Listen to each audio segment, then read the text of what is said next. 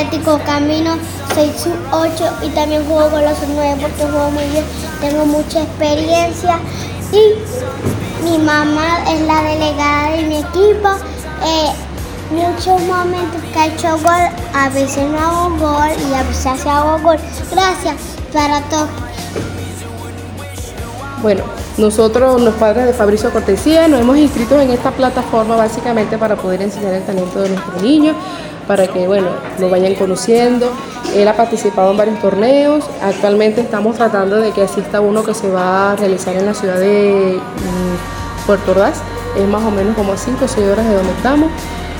Recientemente, bueno, en meses pasados, abril, mayo, fue a uno, finales de abril, principio de mayo, fue a uno donde quedaron campeones, pero en esa ocasión no fue con su equipo, ya que, bueno, por una u otra razón no pudimos asistir con nuestro equipo, pero él fue de refuerzo con un equipo en Puerto La Cruz, que a través de su Instagram vieron sus videos, su talento y, bueno, lo pidieron como refuerzo.